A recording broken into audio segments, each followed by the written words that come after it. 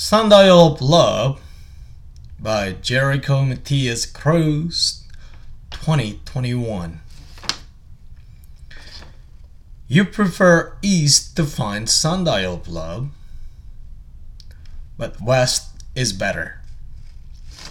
You prefer north to find Sundial of Love, but south is the best.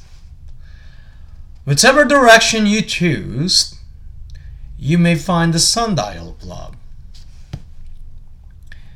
You don't need Saint Valentine to find Cupid. The temple of love is within. Neither a crystal ball nor a follow has a premonition. Maybe it is the Sundial of Love that serves as the moral compass of your destiny. Don't think of your romantic love. Think of your love as a direction, a journey, not expectation, but an undiscovered relationship that is waiting to be discovered. Like a red string, if you believe on it. Maybe not. Well, maybe.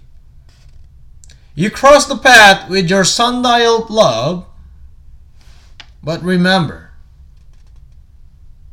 it is a Sundial of Love.